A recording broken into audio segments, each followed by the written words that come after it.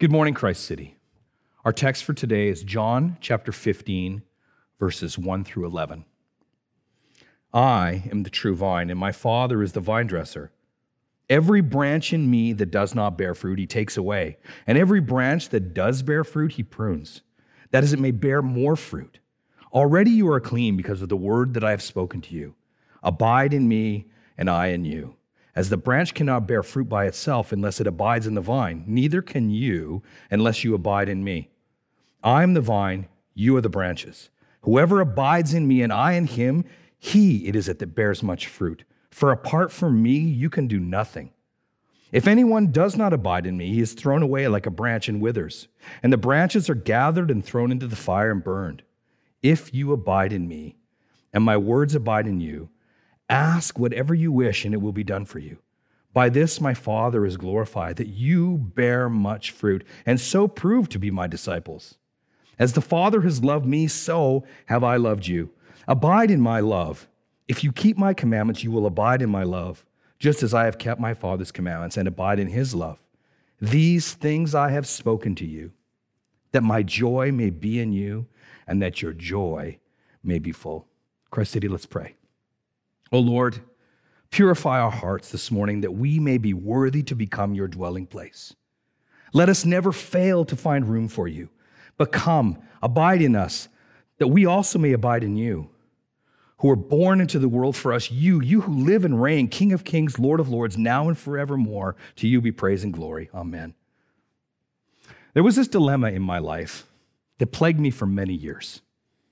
And this dilemma is best expressed by this question: is this all that there is? As we close 2020, this wonderful year, this question might be bothering you as well. Like some of you, I grew up in a church. And as I followed, or at least I tried to follow what I thought were all the rules, the seemingly endless commands, this question lurked at my subconscious. Is this all that there is? There has to be something more than just this.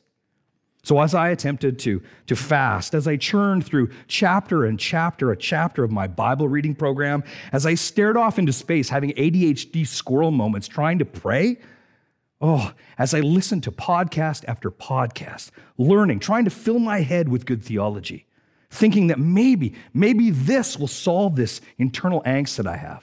And yes, even going overseas, thinking that somehow obedience as a missionary would be the ointment that would soothe this wound that I had. Deep down, this question still remained. Why do I struggle? Why does God feel so far away when I know so much? Why does spiritual depth still feel unattainable when I have sacrificed so much in his name? Is this all that there is? The nagging still continues. And because, I would read of superheroes of Christianity, faithful men and women, you'd hear and read their stories, robust lives of spirituality. And I would look at these people and I would marvel. I would look at their intimacy and I would go, Lord, I want that. People rich in prayer, deep in discipline. Why was it that God was on such a low volume in my life and theirs it was on like plus 10? People of Christ City. Even though I believed in Jesus, and I called myself a Christian at the time, I knew that there was something more to my life as a believer. I could sense this, a spiritual life, a vibrancy, a connectedness to a spiritual reality outside of myself. I felt like a fraud. I was left wondering, is this all that there is? There has to be something more. I wanted, I longed for, I thirsted for, I craved, I hungered for an intimacy with God. Christ City, I know that I am not alone.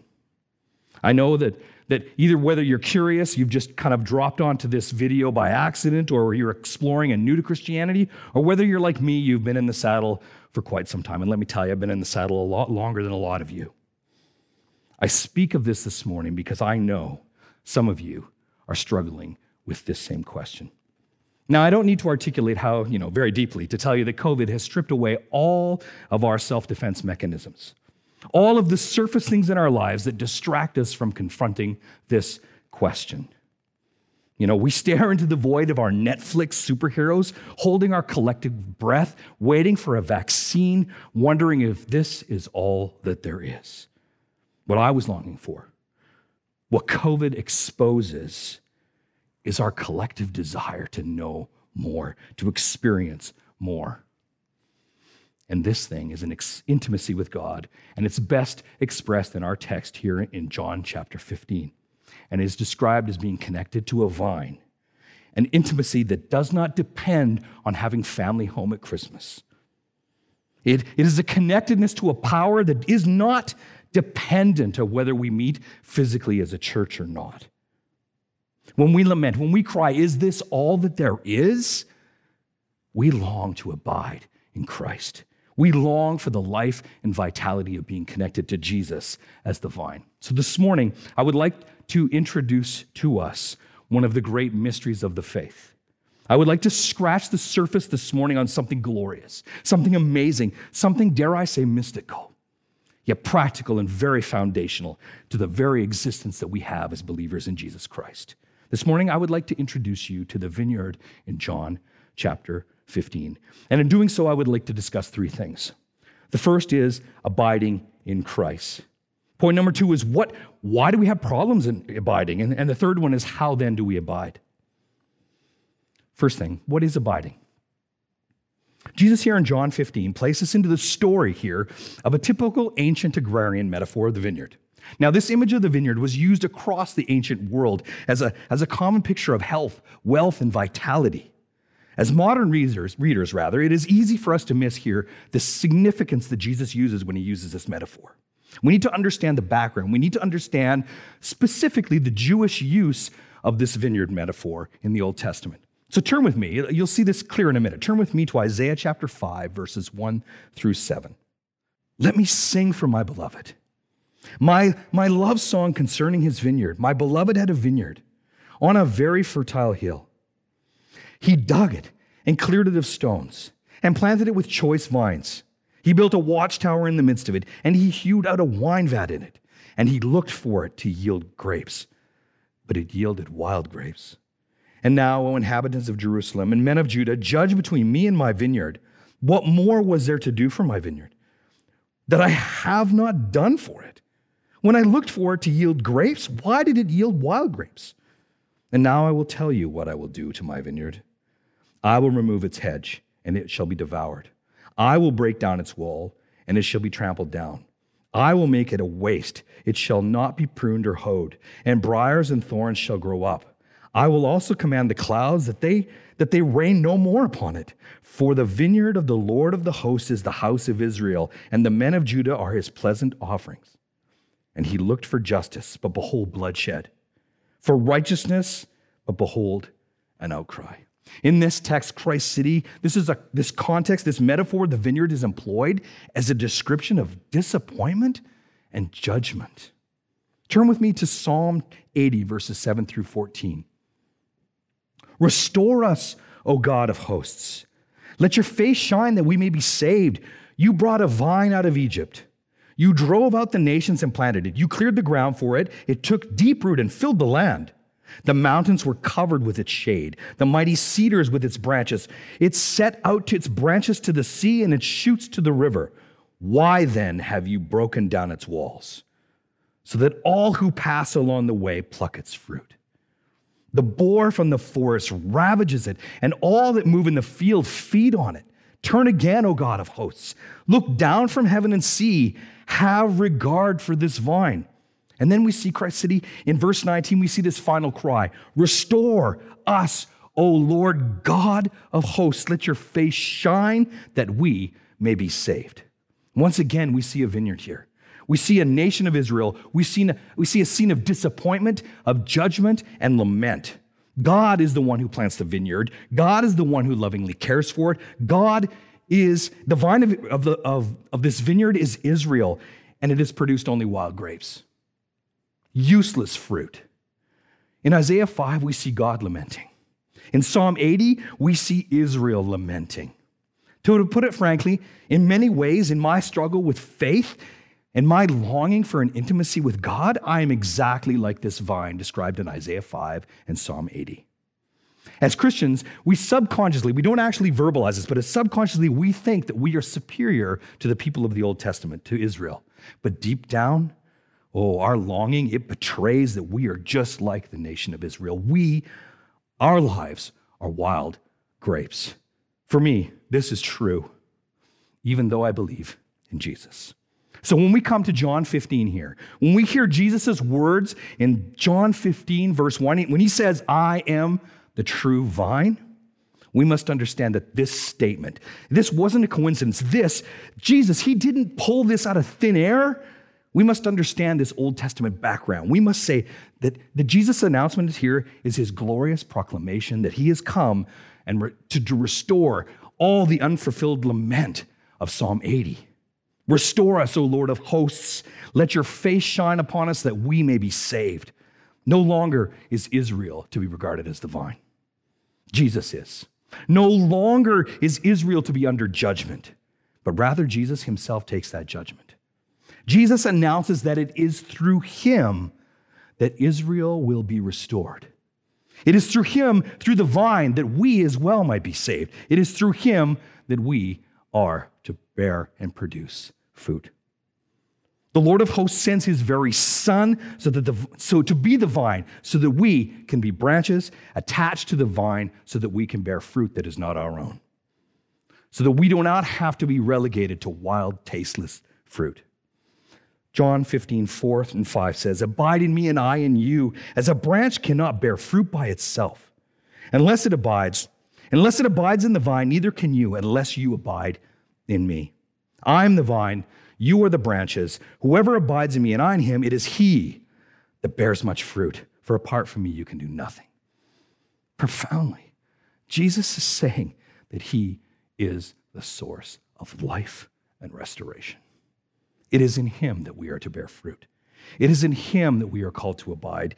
And usually we stop there and we just kind of miss the next miraculous statement. We get caught up on now what do I got to do to abide? I got to do this, I got to do this, I got to do this. When we get hung up on what we're supposed to do and we overlook a hugely significant statement.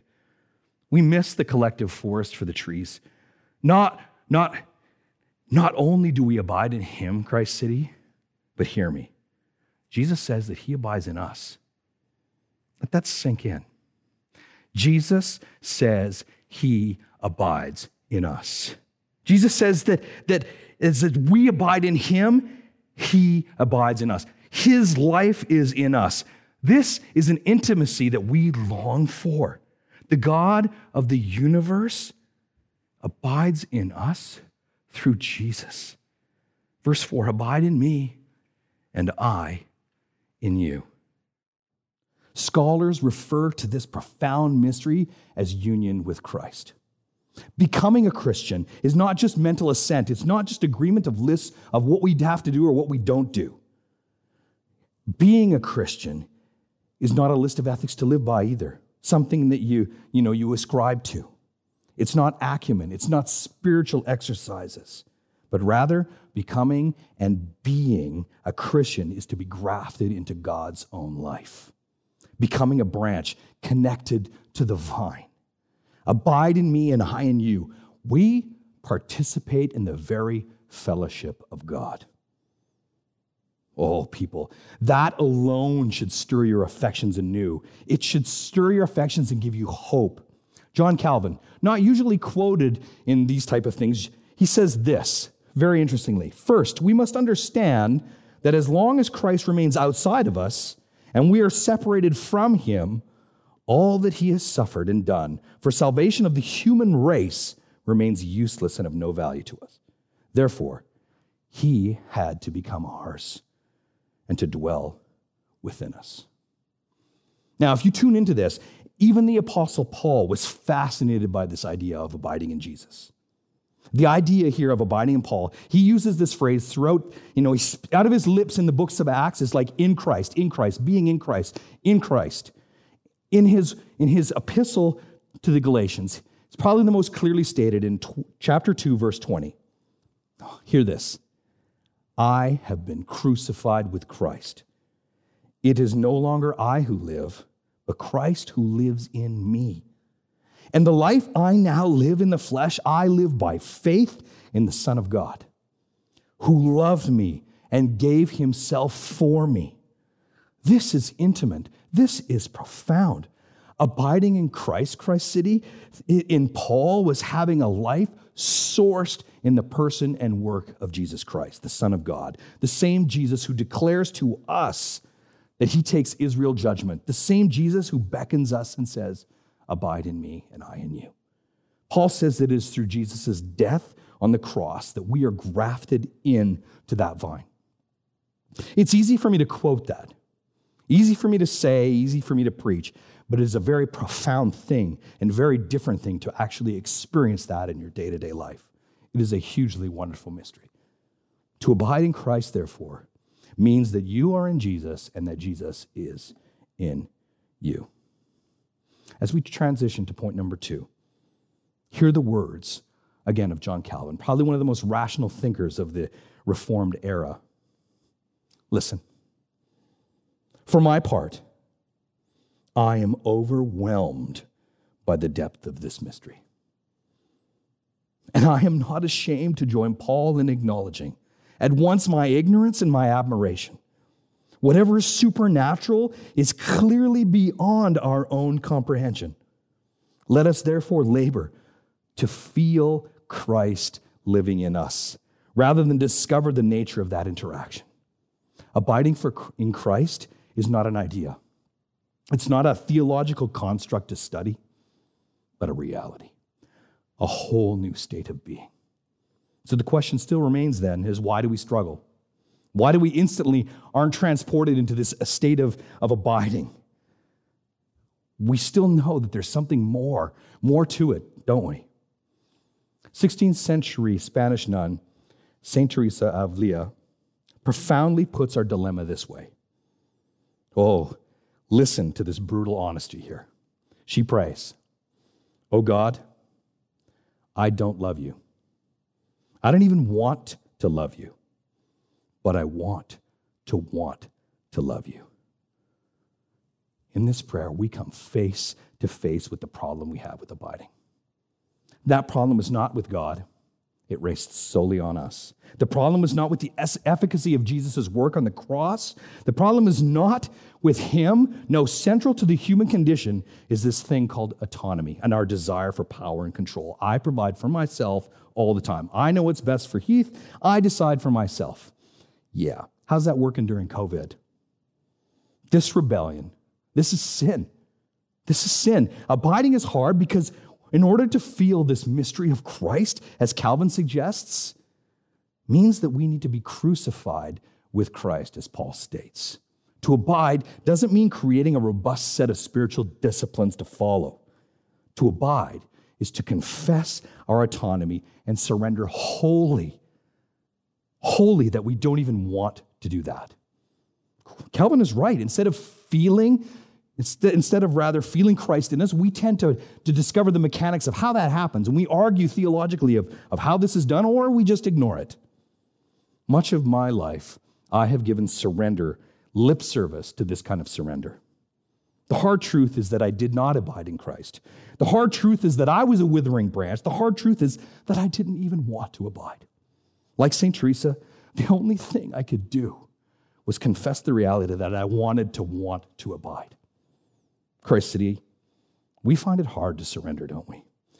We hang on to certain aspects of our life and we tuck them away, and by default, we choose autonomy.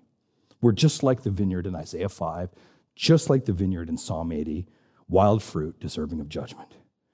We need Jesus, the vine, to give us life. We want our cake and eat it too, don't we? We want to experience Christ. That's what our longing describes. But we want that without abiding. We want that without surrender. Jesus summarizes this in verse 6 in chapter 15. If anyone does not abide in me, he is thrown away like a branch and withers, and the branches are gathered and thrown into the fire and burned. The problem of abiding is our autonomy.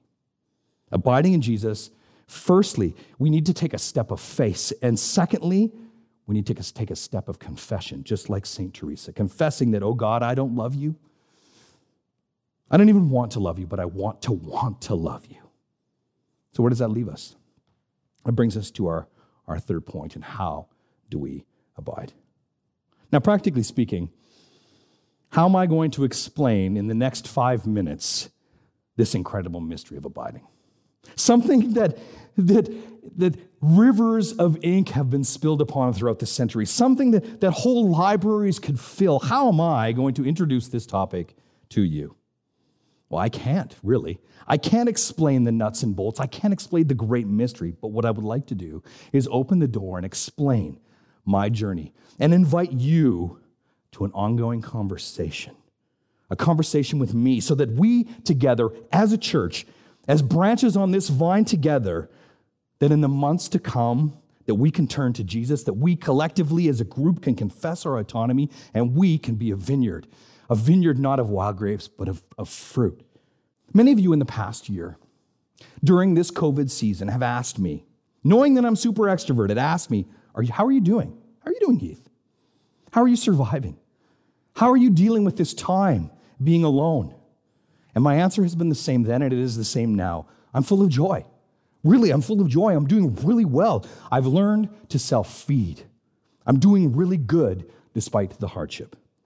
That has been my response, and it still is. And my mistake, though, was thinking that you knew what I actually meant by that.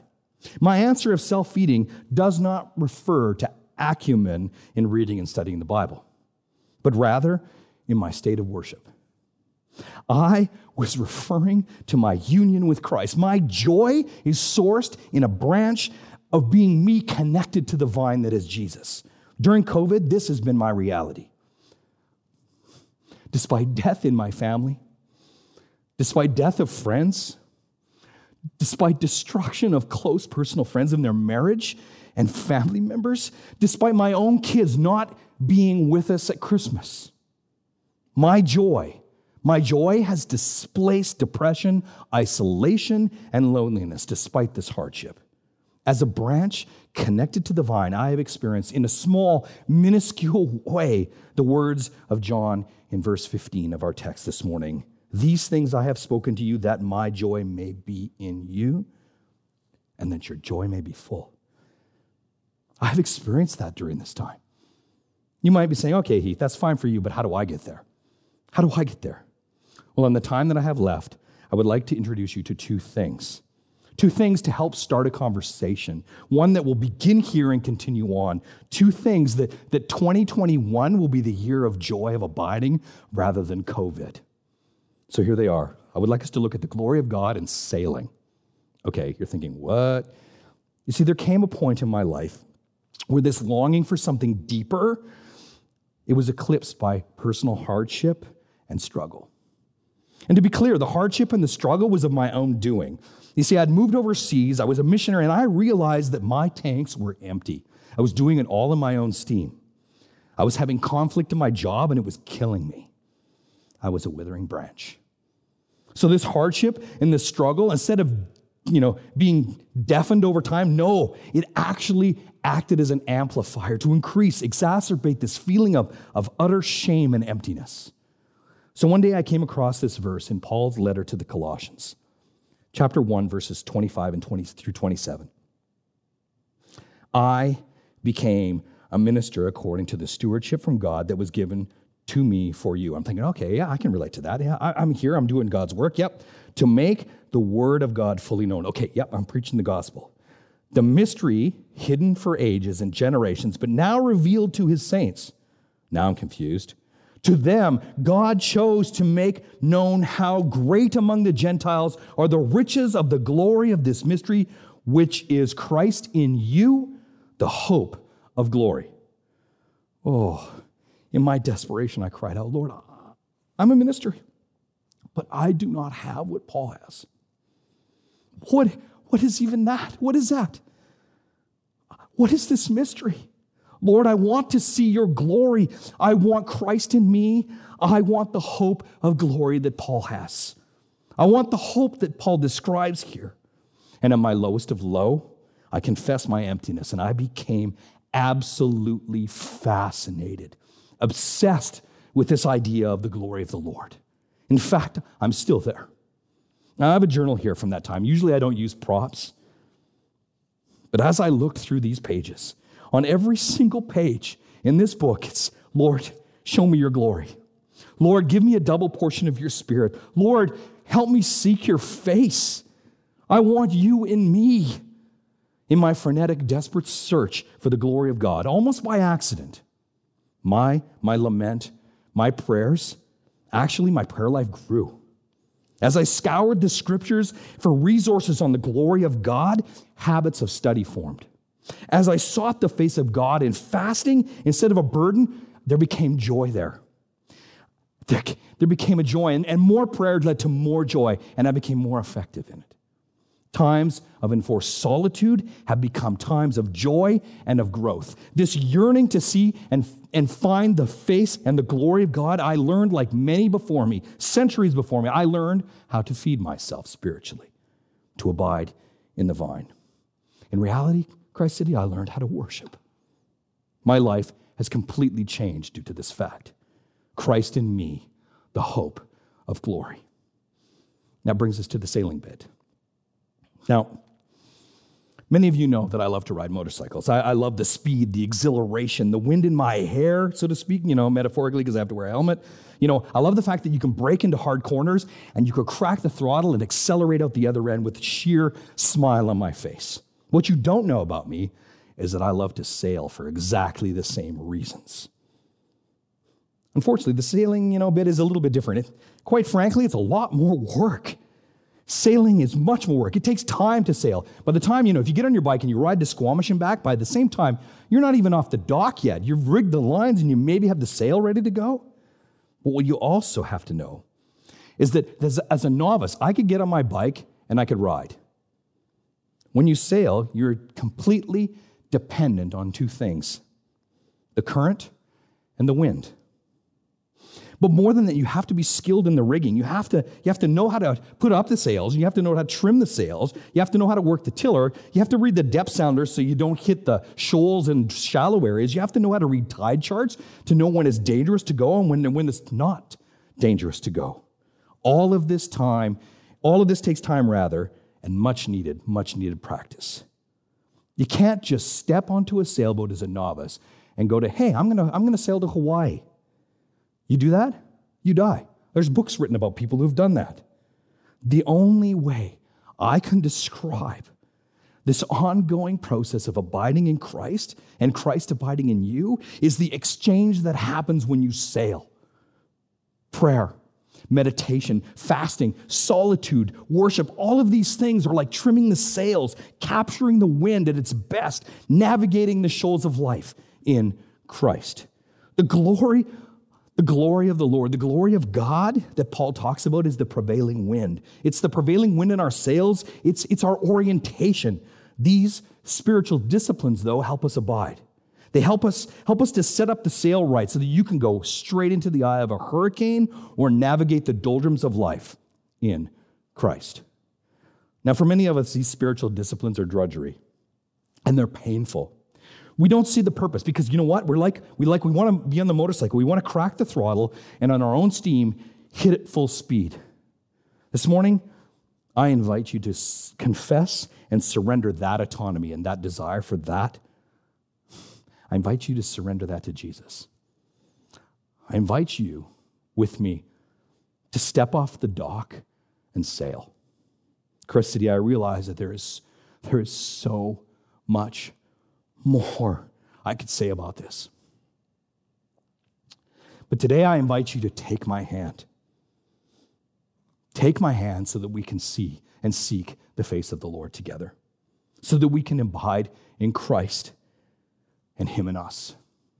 Christ City, will you sail with me? Let's learn to sail together. So I leave you with the words of an old song that beautifully encapsulates this mystery of being in Christ. It's by a guy who died in a crash not long after this. Oh Lord, you're beautiful. Your face is all I seek. For when your eyes are on this child, your grace abounds to me. Let's pray. God, we confess to you that we are wholly inequipped to set sail. We confess that we don't want to sail. We don't want to get off the docks. We just want to sit in the boat and pretend. So, Lord, I ask that you would cause us to to confess our sin, to see, to open up so that we can see how beautiful you are. And so that our desire would to be to seek your face. So Lord, I ask that you would give us strength to abide in you. And Lord, I ask that you would give us your grace that comes when you abide in us. So Lord, this we bring before you by your Son's name, Jesus Christ. Amen. Thank you for watching our Sunday sermon video. Before you go, if you're watching this by yourself and you consider Christ City Church to be your home, why not join us on Zoom next week? You can click on the link in the description below. Also, if you usually give to Christ City at a Sunday gathering, then in this season you can give by clicking on the link in the description. Lastly, if you have kids and you haven't yet watched the Christ City Kids video, you can watch it right here. Have a great week, Christ City.